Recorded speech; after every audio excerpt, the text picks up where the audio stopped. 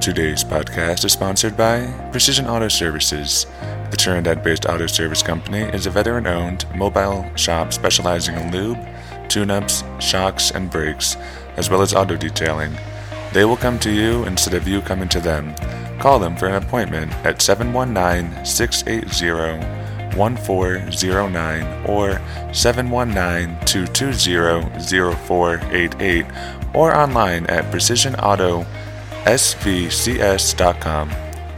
Today is Friday, April 23rd. You're listening to T-Dad Talk. I'm your host, Ben Mandiel.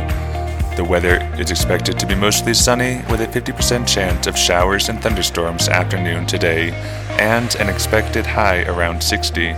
Tonight, there's a 20% chance of showers before midnight with mostly cloudy skies with a low around 33. The weather is expected to be warmer this weekend, with temperatures possibly reaching into the low 70s on Saturday and high 70s on Sunday.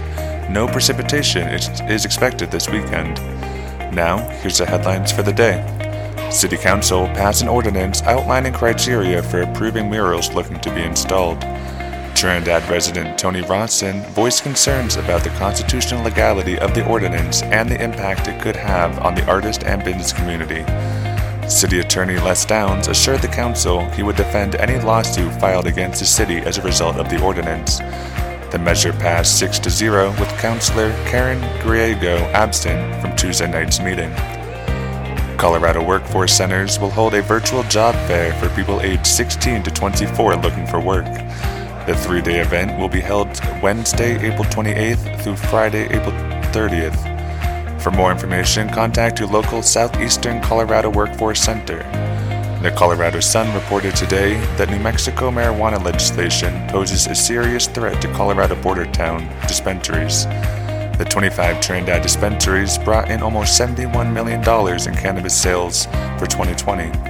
Reporting by the Chronicle News showed that dispensary managers in Trinidad are not worried about the New Mexico pot legislation. Some said their customers have told them they will continue making the drive for loyalty, while others said that for at least the next couple of years, Colorado will continue to have better prices, driving people to buy from Colorado shops. That's the news this Friday morning. Talk to you all on Monday.